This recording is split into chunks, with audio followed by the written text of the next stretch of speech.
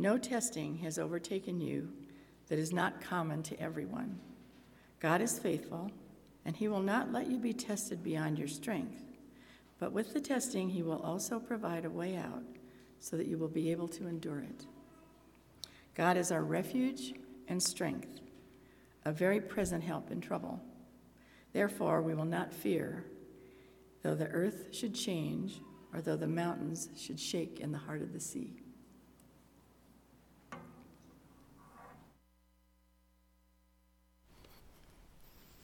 Thank you, Donnery.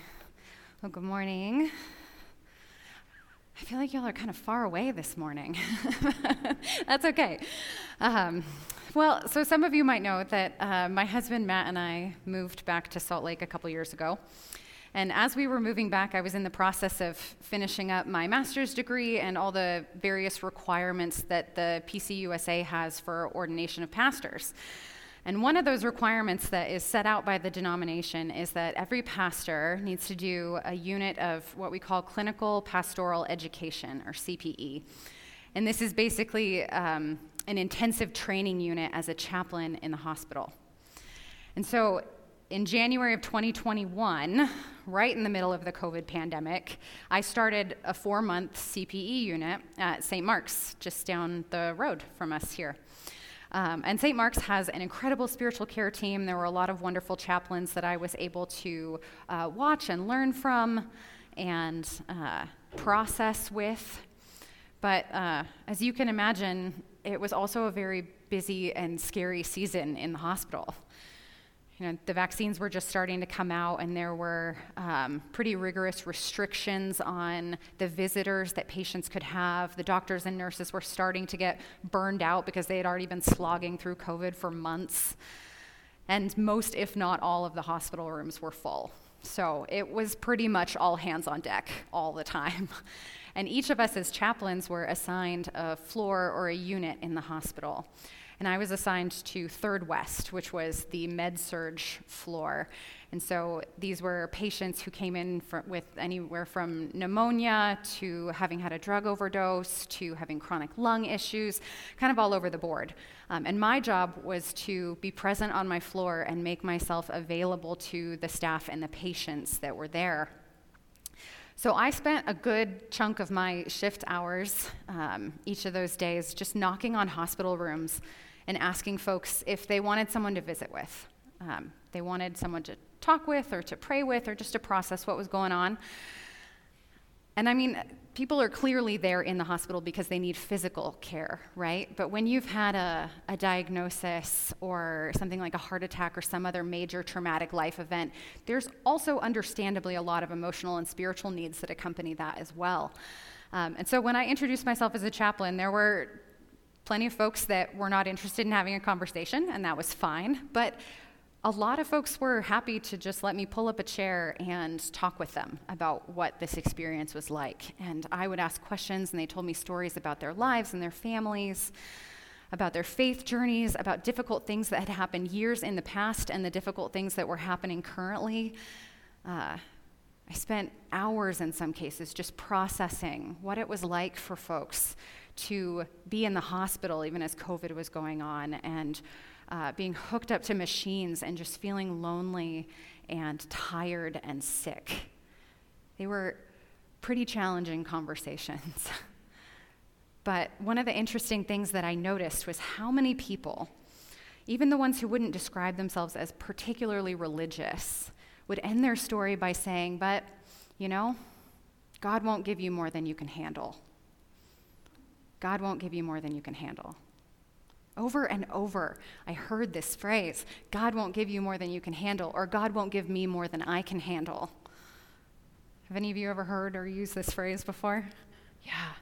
Yeah, it's one we kind of lean on a lot. But if you've been with us in worship over the past couple weeks, you know that we are in the middle of a sermon series on statements that we are calling platitudes. And we've been defining a platitude as an obvious, meaningless, or trite statement, especially when presented as if it is fresh or significant. So platitudes are often short one-line statements that we use to tell one another or tell ourselves that, you know, things are going to be okay, We intend them to communicate some form of truth, some form of wisdom, and especially some form of encouragement. This is the intention. And sometimes they do provide a little bit of encouragement, right? Because there's a hint of truth in them. But often they come up short. And these platitudes are not actually as comforting as we want them to be. What we end up getting from them is a misguided or overly simplistic way of understanding whatever's going on.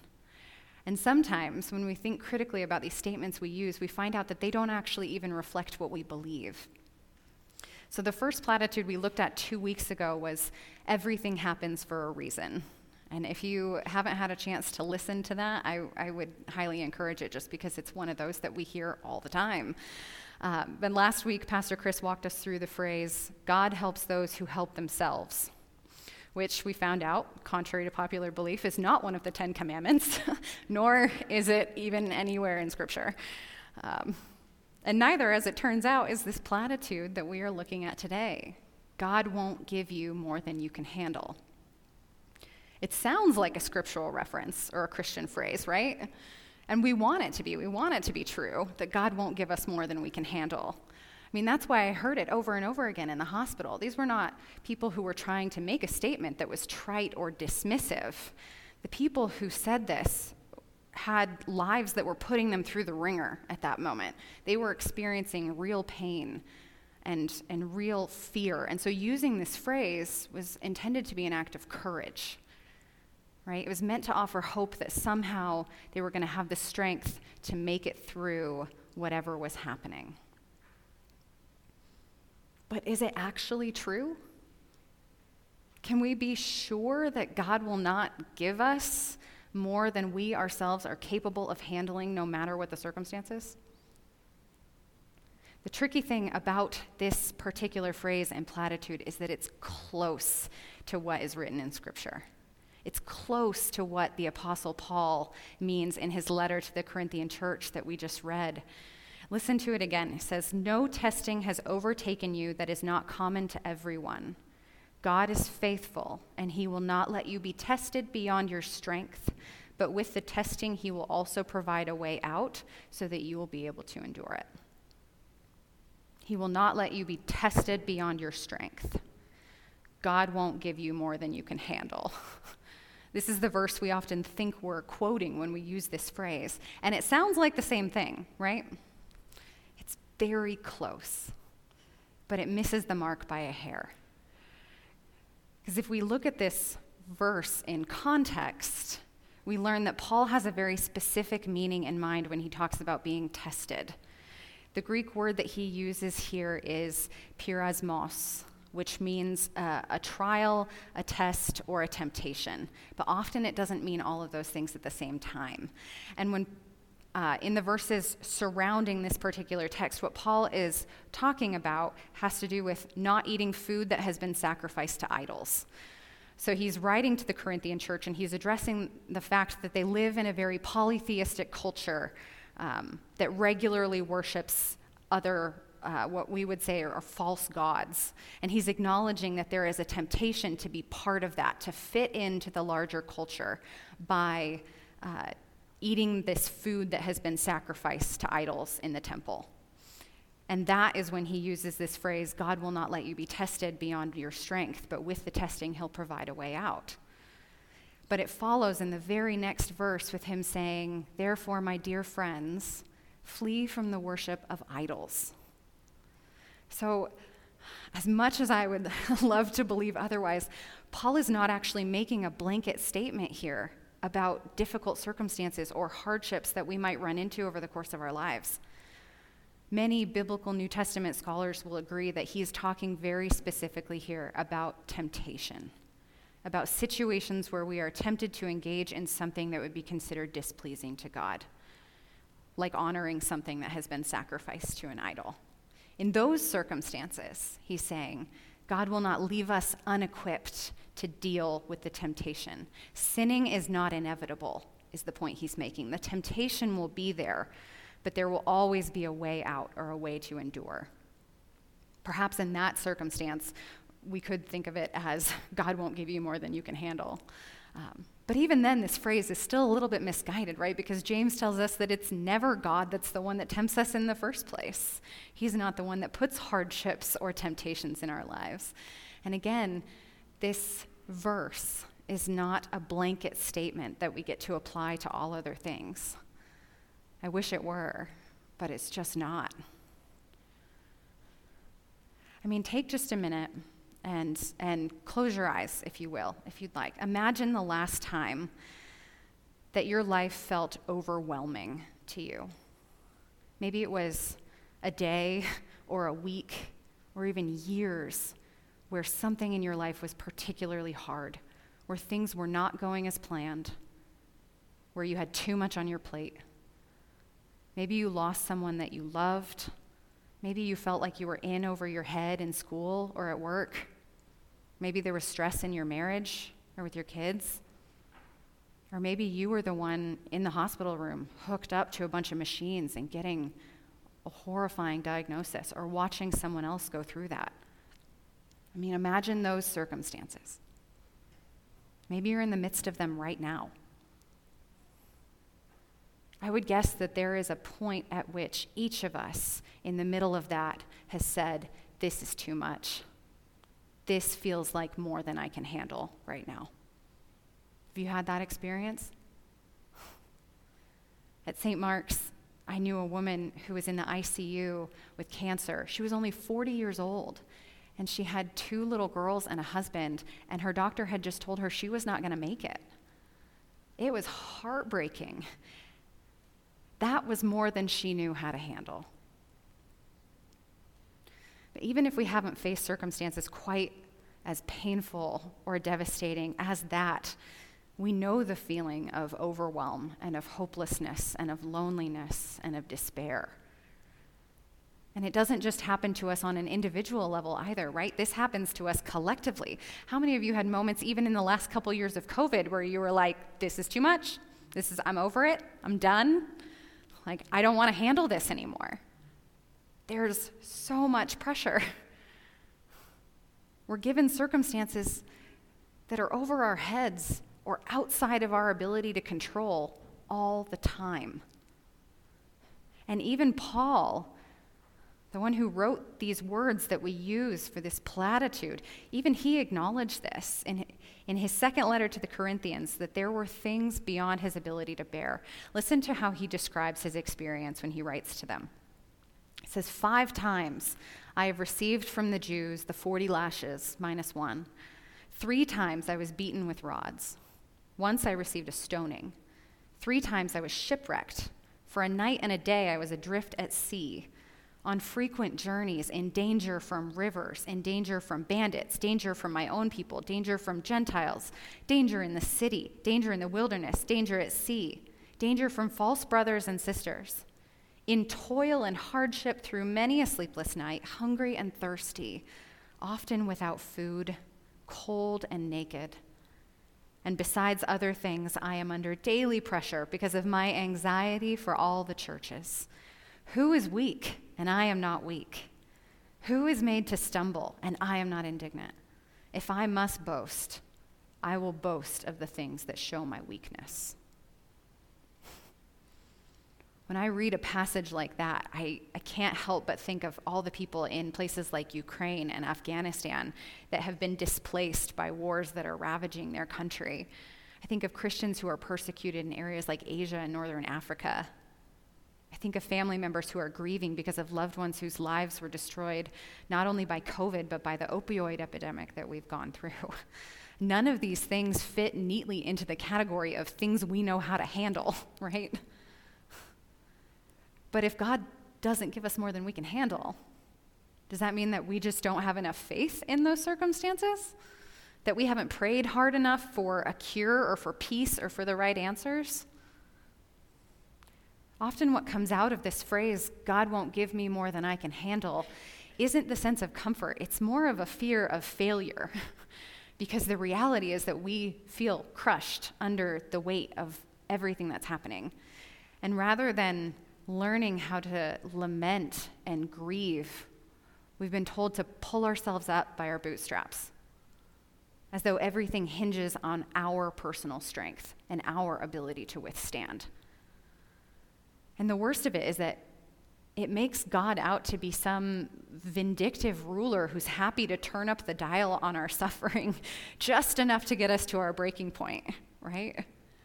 But that's not the God that we have. That's not the God that we serve.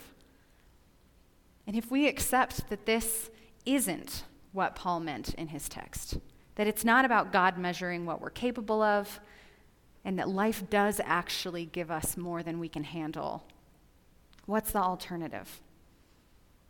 Do we let ourselves be crushed by that? Is that the only way out? Thankfully, that's not our only recourse. We can acknowledge that that is true and still, as Christians, have a hope in a strength that is greater than our own. Listen to Paul's words again from 2 Corinthians. This is what he writes. We were so utterly, unbearably crushed that we despaired of life itself. Indeed, we felt that we had received the sentence of death, so that we would rely not on ourselves, but on God who raises the dead. He who rescued us from so deadly a peril will continue to rescue us. On him we have set our hope that he will rescue us again. On him we have set our hope so that we would rely not on ourselves, but on God who raises the dead. It's not about our ability to handle what comes. Even in the original text from 1 Corinthians, remember, Paul says that it is God who is faithful. Our own strength is not enough, and it was never intended to be. That's the whole point. It's the whole reason we needed a Savior in the first place, because the world has dealt out more than we can handle. But it's also why we can read and affirm this text that we read from Psalm 46, that God is our refuge and strength, a very present help in trouble. Therefore, we will not fear, though the earth should change and the mountains should shake in the heart of the sea. We don't have to fear, not because we're able to handle it, but because he is able to handle it. And at the end of the day, God gets the last word. And even death itself was not strong enough to stop him. There are times when I have, after a topic like this, I feel a little bit like the doom and gloom pastor, right? Because I'm constantly drawing attention to the fact that life is messy and it's hard and we're given more than we can handle. And sometimes Ash Wednesday and Good Friday are two of my favorite Christian holidays, or I love when we do prayers of confession. Not because it's like sinking us into the depths, but just because we get to acknowledge the grittiness of what it's like to encounter suffering, and we get to name our own brokenness and our need for Jesus. That is the beautiful thing, the honest thing that we are called to do. If you read the Psalms, or if you read Paul's letters even, you can see that there's no shortage of lament in Scripture. The Bible is not shy about pointing out that things are pretty messed up. But it is also adamant that we have a God who is powerful and is loving and is capable of handling the things that we can't. And that's the beauty of it. For as much sorrow and grief and anguish that we find or are faced with, there is also love and light and joy and hope. And we don't have to hold it all in ourselves. It doesn't just have to come from us. But we hold these two things in tension, right? That in this world we will have trouble. Jesus said as much. And that we also have a God who created everything from nothing and who brings life even out of death. That is good news. So rather than saying, God won't give us more than we can handle, maybe we ought to say, we'll never be given more than God can handle. And I realize as I say it that even that sounds like a little bit of a platitude in and of itself, but it is a little closer to the truth, right? We'll never be given more than God can handle. There's nothing that life can throw at us that God can't redeem or overcome. And so I give you permission today, this morning, to acknowledge that there are things in your life that are more than you know how to handle. That's okay. God knows that too. And it has nothing to do with a lack of faith. That's why we have a Savior to rely on. That's why we ask God for our daily bread when we pray together. We get to lean on a strength that is bigger than our own. Earlier in the week, Pastor Chris and I went to a pastor's retreat up in Midway with a bunch of the other pastors from the Presbyterian churches in the area.